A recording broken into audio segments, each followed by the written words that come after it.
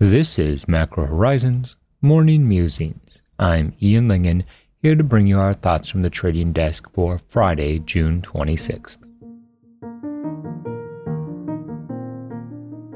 Welcome to BMO COVID-19 Insights.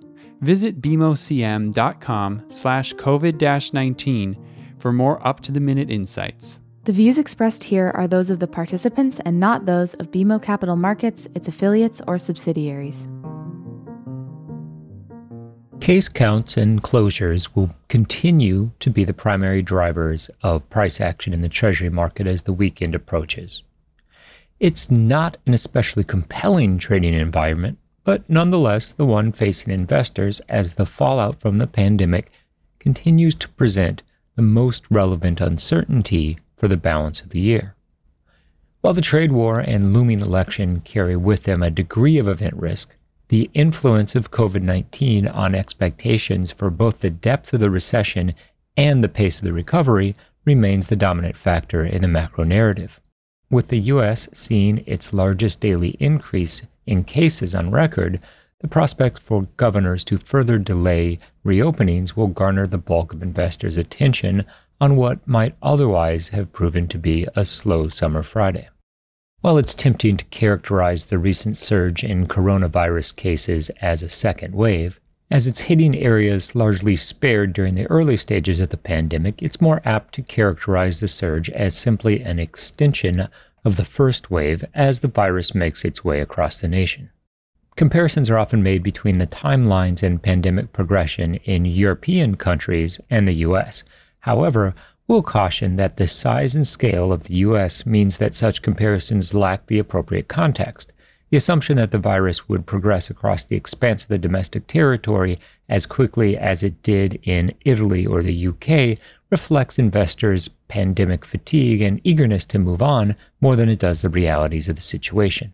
The implications will primarily manifest themselves in the form of uncertainties surrounding the length of the first wave and the timing and probability of a second. This suggests markets were premature in claiming the end of the outbreak simply because the coronavirus appeared to have run its course in the Northeast, the region which was initially considered the epicenter of the pandemic in the U.S. As investors grapple with a more realistic understanding of the timeline of the road to recovery, attention will remain squarely focused on the performance of risk assets as the main real-time gauge of sentiment. In this context, the 3,000 level on the S&P 500 marks a compelling line in the sand as headlines continue to indicate the initial wave of COVID-19 has further to travel before containment or victory can be claimed. We're also watching the 200-day moving average in this benchmark equity index that comes in at 3,020.9 as key support. A breach of this, especially on a weekly closing basis, would be a decidedly negative technical indicator. The end of the first half is rapidly approaching, and much has been made about the relative performance of domestic equities versus fixed income and what that implies for rebalancing flows as the books are closed on Q2. The takeaway from this dynamic is a short-term positive for treasuries at the expense of stocks. While this isn't a reflection of a shift in the fundamentals, the risk remains that the price action itself becomes the event, whether from a technical perspective or simply the perception that sentiment has fallen in the face of the acceleration of COVID-19 infections.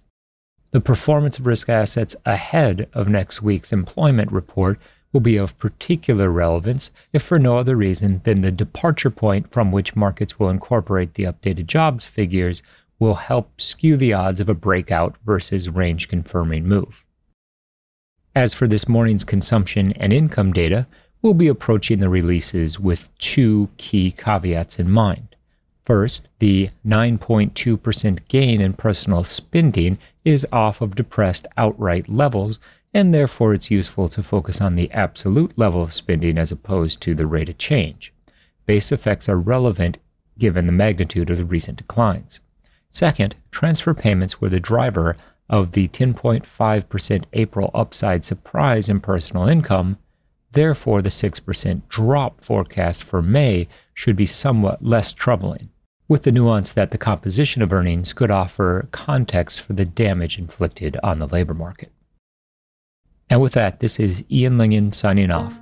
Be safe, tune in, and stop out.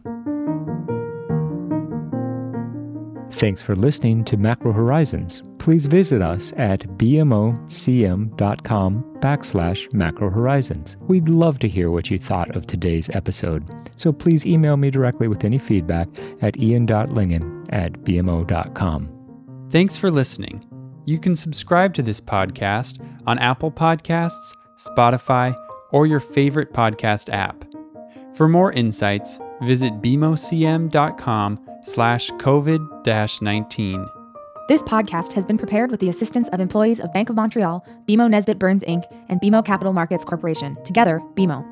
Notwithstanding the foregoing, this podcast should not be construed as an offer or the solicitation of an offer to sell or to buy or subscribe for any particular product or services, including, without limitation, any commodities, securities, or other financial instruments. We are not soliciting any specific action based on this podcast. It is for the general information of our clients. It does not constitute a recommendation or a suggestion that any investment or strategy referenced herein may be suitable for you. It does not take into account the particular investment objectives, financial conditions, or needs of individual clients. Nothing in this podcast constitutes investment, legal, accounting, or tax advice, or a representation that any investment or strategy is suitable or appropriate to your unique circumstances, or otherwise constitutes an opinion or a recommendation to you.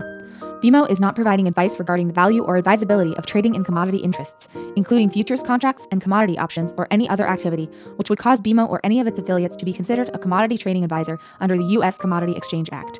BMO is not undertaking to act as a swap advisor to you or in your best interests, and you, to the extent applicable, will rely solely on advice from your qualified independent representative in making hedging or trading decisions.